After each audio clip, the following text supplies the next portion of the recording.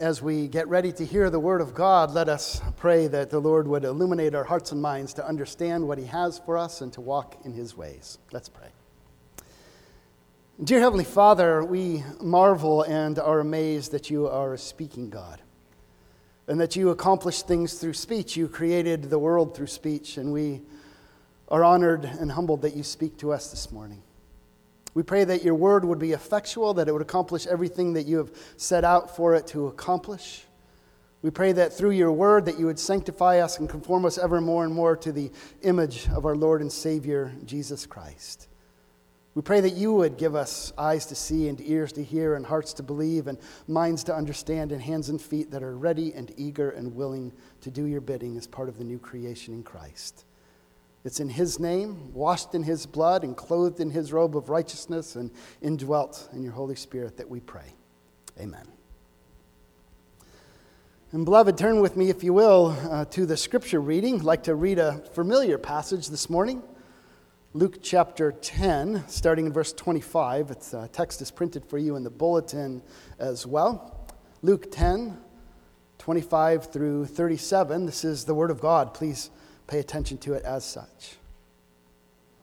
It says, on one occasion, an expert of the law stood up to test Jesus.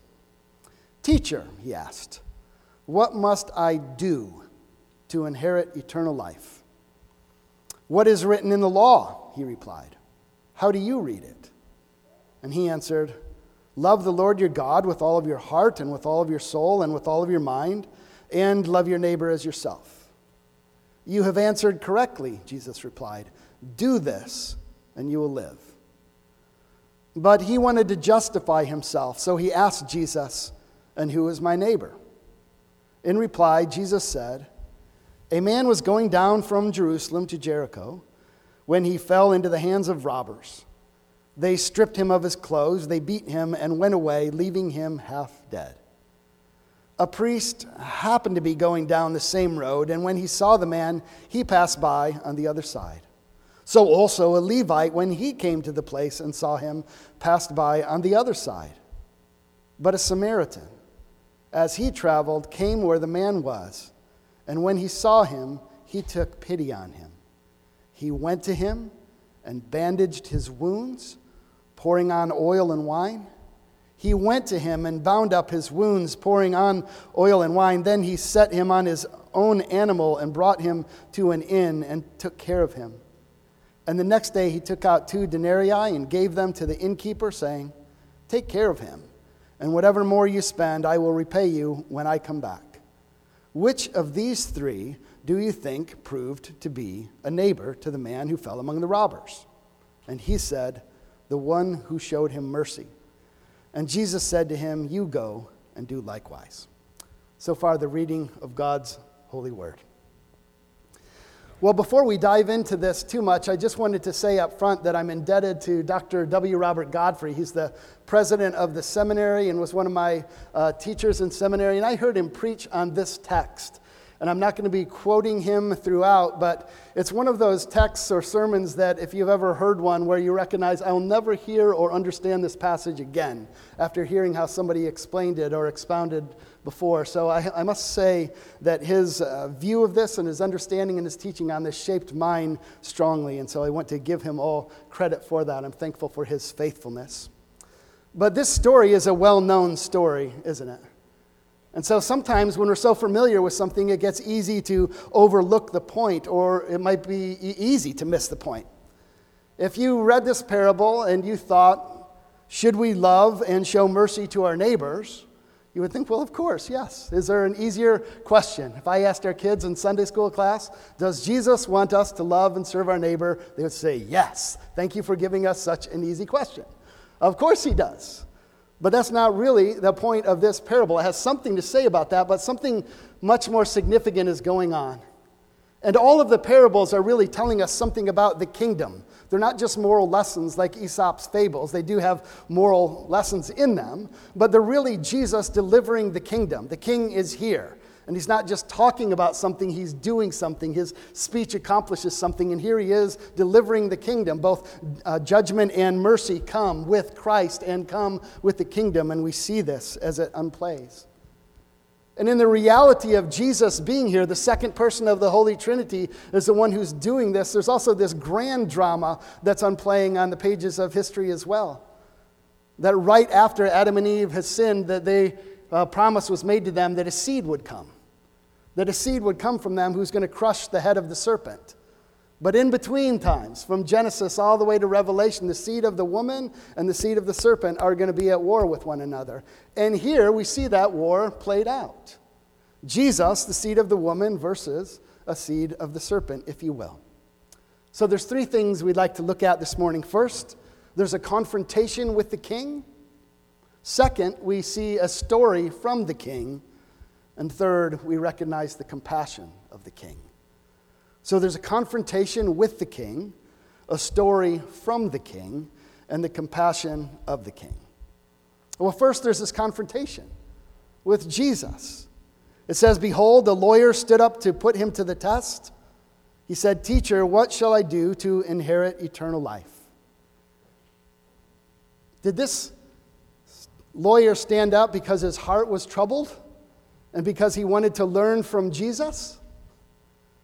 The text tells us that he wanted to put him to a test. It's interesting in the Gospel of Luke that the only other time that this word test was used when Jesus was in the wilderness and Satan was testing him. Satan was tempting him. And if you would just read through Luke, that would sting out to you. Like, these are parallel situations. The serpent was trying to test him, and now another one, a son of the serpent, if you will, is trying to test him as well. He's trying to trick him. He's trying to trap him. He doesn't want to learn from Jesus. He doesn't want to love Jesus. He doesn't want to ask a sincere question. He's trying to trip him up. He's trying to trap him. He's acting like the evil one. He's acting like the serpent. He's acting like Satan. This Ivy League lawyer is going to trip up this country hick. He's going to try to show him that he doesn't know what he's talking about or embarrass him in front of the crowd. But isn't it just like our Lord and Savior that he's actually the one who's in control of the kingdom? He's the one who's in control of the situation. He's the one who's in control of both judgment and salvation. And so Jesus quickly gets the upper hand. He's nobody's pawn. He's nobody's fool. He's the one who is in control of the kingdom. So he asks the lawyer, what is written in the law? Right? This is your area of expertise. What's written in the law? How do you read it? And turn with me, if you will, to Deuteronomy chapter 6.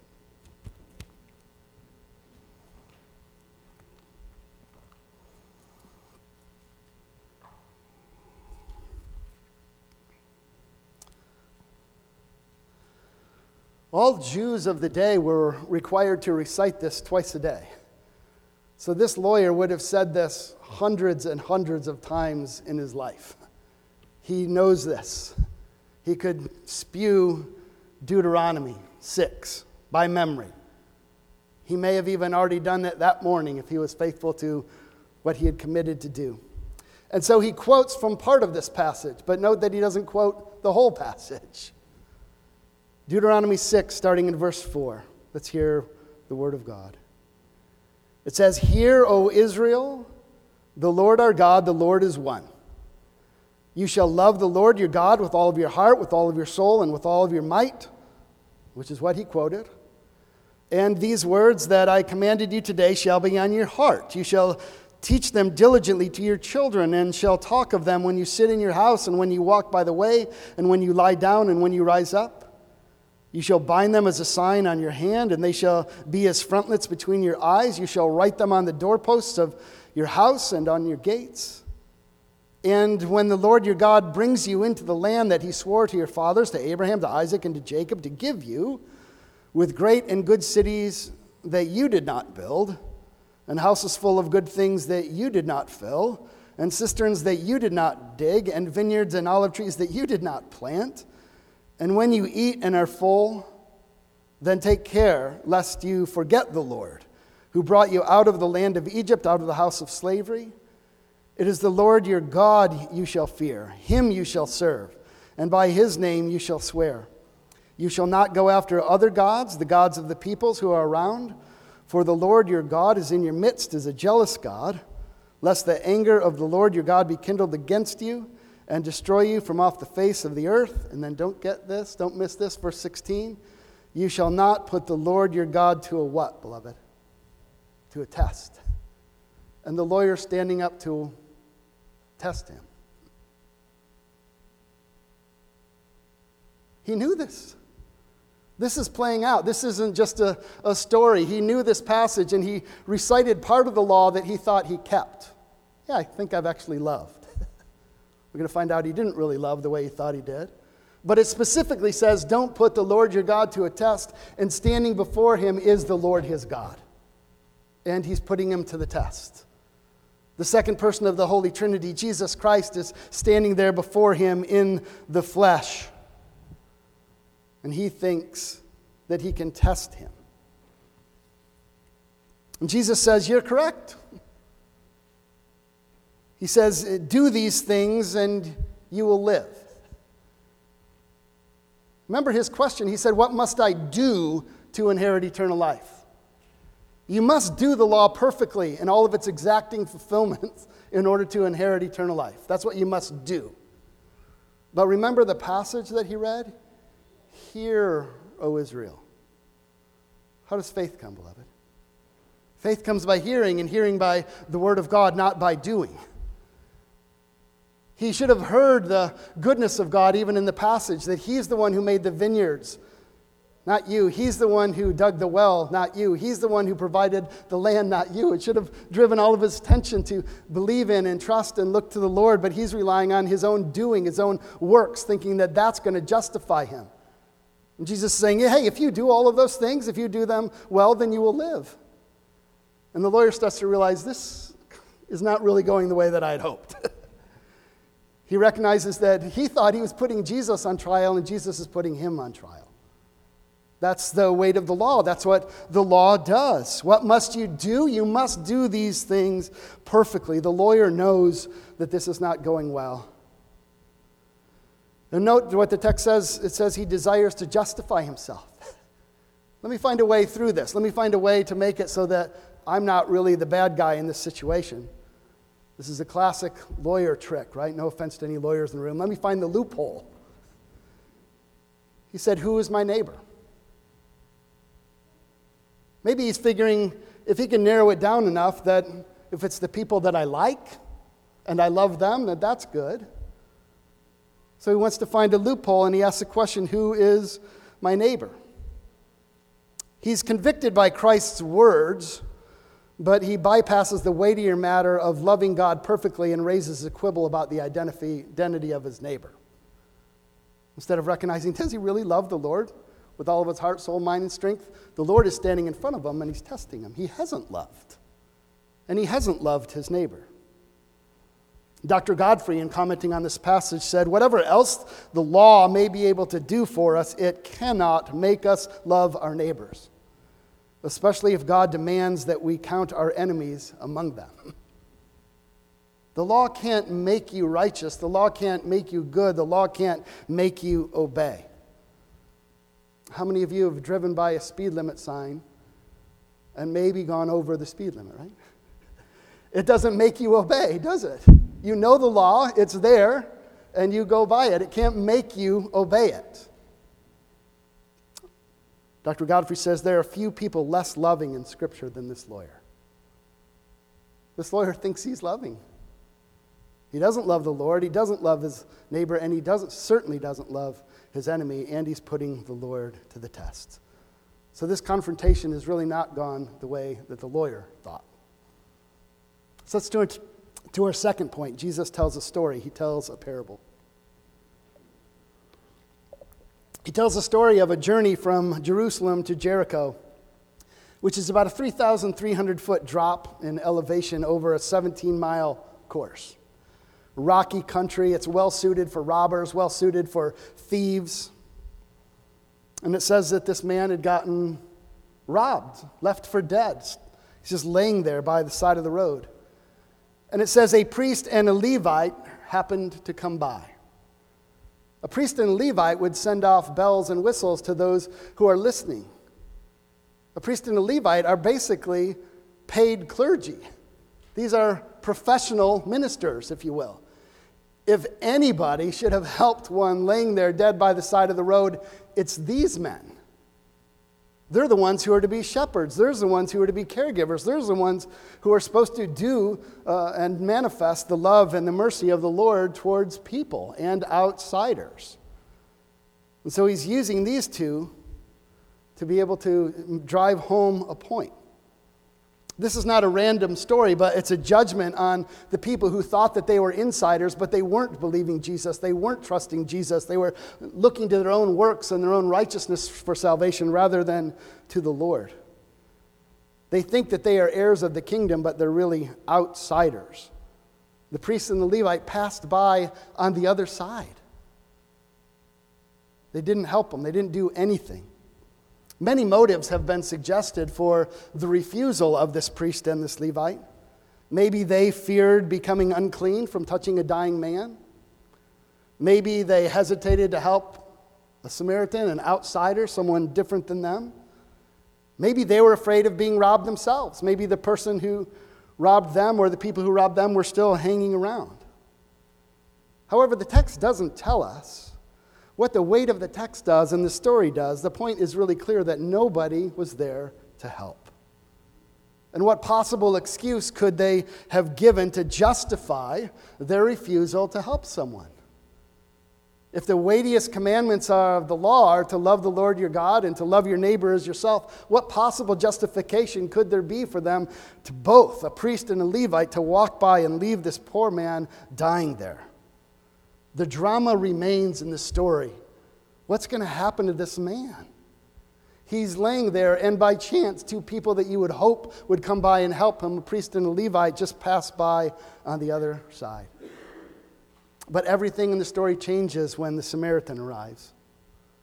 And Jesus particularly uses a Samaritan as well, because a Samaritan was considered an enemy of the Jews. They had a different Torah, they had a different law, they had a different temple, they had a different worship. They considered them outsiders and unclean. They thought they were the in-group. But notice that the Samaritan had compassion, didn't he?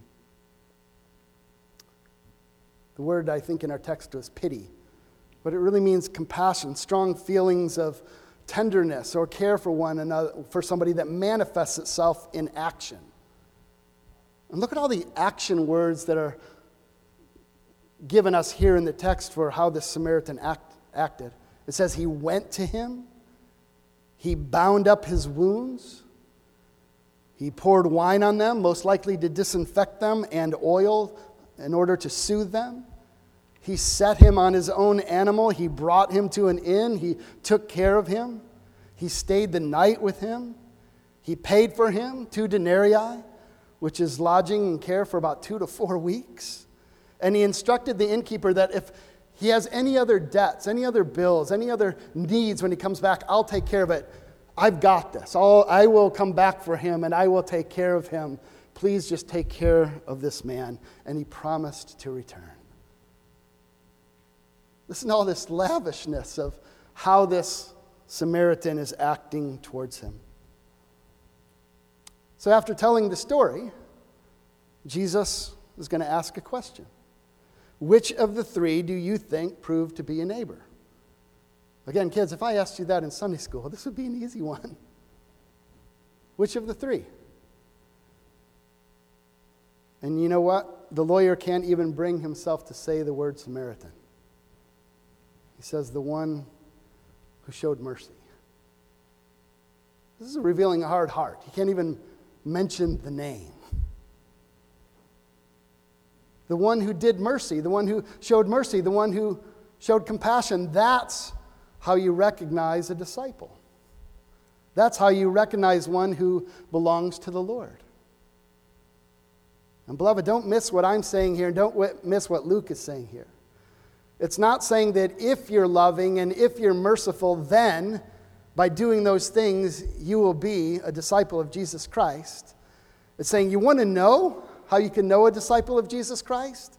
They are ones who love and do mercy. The ones who have been so touched by the mercy and the love of the Lord, they are part of the new creation. They go and do mercy as well. They show love and compassion to insiders, to outsiders, to those like them, to those different, to those who are close to them, to their neighbors, even to their enemies as part of the new creation. Luke is telling us this is what a disciple looks like. This is how you'll know what one is, not this is how to become a disciple. We become a disciple by grace through faith alone in Christ alone. And that is manifested in the fruits of the Spirit as we look more and more like our Lord and Savior Jesus, and we show love and we show mercy. When he asked the question, who is my neighbor? Jesus is not drawing him in to define a certain group, just kind of narrowly. Otherwise, he would be able to check a box and think, yeah, I've done that. He would start to justify himself. I've been great to the people who live in my particular neighborhood.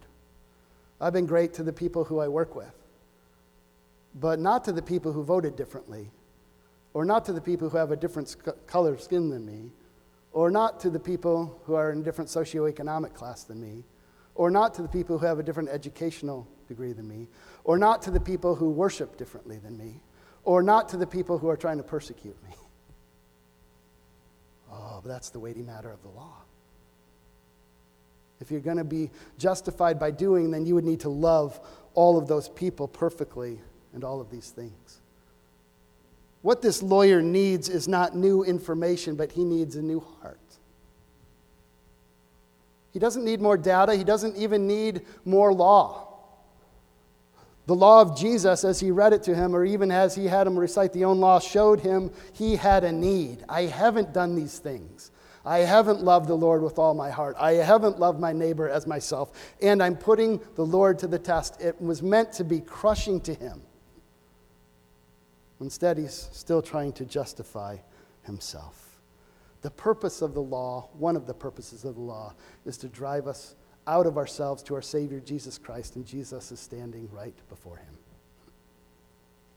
And that leads us to our last point. We want to look at the compassion of the King.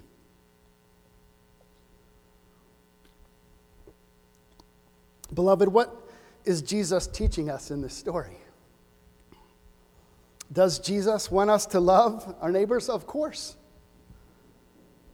Are we supposed to stop every person who's begging and give them money? Are we supposed to stop at every car along the side of the road and help them if they're in need?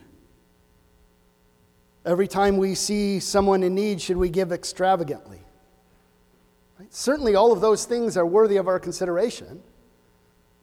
But the primary reason of this story is to confront the lawyer with the law so that it reflects back on him implicitly that by works of the law, no human being will be justified. That through his doing to inherit eternal life, it is a disaster. He needs something other than his doing. He needs a Savior. He needs someone merciful and compassionate and righteous and holy, someone who can be a substitute for him. Dr. Phil Ryken, coming on this passage, says, as the scripture says in Galatians 3, by works of the law, no human being will be justified in his sight, since through the law comes knowledge of sin. In other words, we can never be saved by keeping the law, not because there is anything wrong with the law, but because there is something wrong with us. And this was the obvious implication of what Jesus said to the lawyer. He was laying down an impossible challenge designed to drive the man outside of himself to the life-giving Savior standing in front of him. The lawyer should have been crumbling under the weight of the law. He should have been despairing of his own good works. He should have been listening to Jesus rather than testing Jesus. He should have been begging for mercy as a sinner rather than seeking to justify himself as a saint. He's standing in conversation with the Lord God in the flesh, and he does not love him, he does not listen to him, he does not worship him. He is one who Jesus has warned over is wise in his own understanding. Beloved, we are indeed called to be lovers and doers of mercy. But that is not how we inherit the kingdom. That is the result and the response, the consequence, the calling, the privilege, the blessing, the responsibility of inheriting the kingdom is that we go like our Lord and Savior, and we show love and we show mercy. We inherit the kingdom by faith alone, which is a gift of God's grace alone. Jesus' mercy and compassion for us led him to the cross. As Jesus tells this parable in Luke, he is on his way to Jerusalem right at that moment. He's on the way knowing that he's going to go to the cross. And he's going to go to the cross for people like you and I. Ones who have put God to the test. Ones who have not loved him with all of our heart, soul, mind, and strength. Ones who haven't loved our neighbor as ourselves. Ones who have walked by many people in need. And in his love and in his mercy, he is on the way to the cross to pay the penalty for all of that for us, for those who are his, for those who despair of their own works and look to Christ alone for their salvation. Jesus is the one who saves. Jesus is the one who is on his way to lay down his life for his neighbor, for his friends, for his enemies, for his people. He has come to destroy the works of Satan. He has come to rescue and to heal and to save and to forgive and to renew and to redeem. Jesus is actually the one who does the law, isn't he? Jesus pays the penalty for all of our law breaking, but he also perfectly fulfills the law in its exacting detail. Every I dotted, every T crossed, he did all of it. And that obedience, dare I say that love, is credited at our account as if we had obeyed, as if we had loved. And that's remarkable. How could any of us then, after hearing that, go out and think, oh, look at everything I did, or pat ourselves on the back in any way? We live a life of gratitude and thankfulness to God, who has showed mercy to us. So in conclusion, friends, let me ask you, which character in this story are you? Sometimes we think we're the Levite. Sometimes we think we're the priest. Some people even think they're the Good Samaritan. Can I submit to you that you're the poor sap laying by the side of the road? And that you are dead, you're dying, and that there was nobody there to help you. Even the people who were supposed to help you walked by. And the law couldn't help you. But a Good Samaritan came. One who had mercy, and one who had compassion, and one who bound you up, and one who took you to himself, and one who takes you and comforts you and heals you and provides for you and goes away and says, I'm coming back. And when I return, I will take care of him. You and I are the poor saps laying by the side of the road who couldn't help ourselves and had no one else to help us, but one did.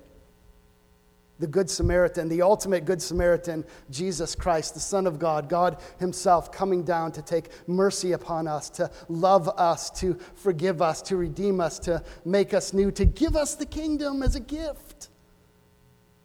Not if you do these things, I'll give you the kingdom, but I'm giving you the kingdom. I forgive you, I love you, I declare you righteous, I have made you mine now and forever. And there's nothing in all of creation that can separate you from me. Now, go and love. Go and show mercy. That's the life we live. Jesus has visited us in mercy and in love and compassion. And we are his now and always. Amen, brothers and sisters? Amen. Please stand if you are able. And let us sing in response, number 300.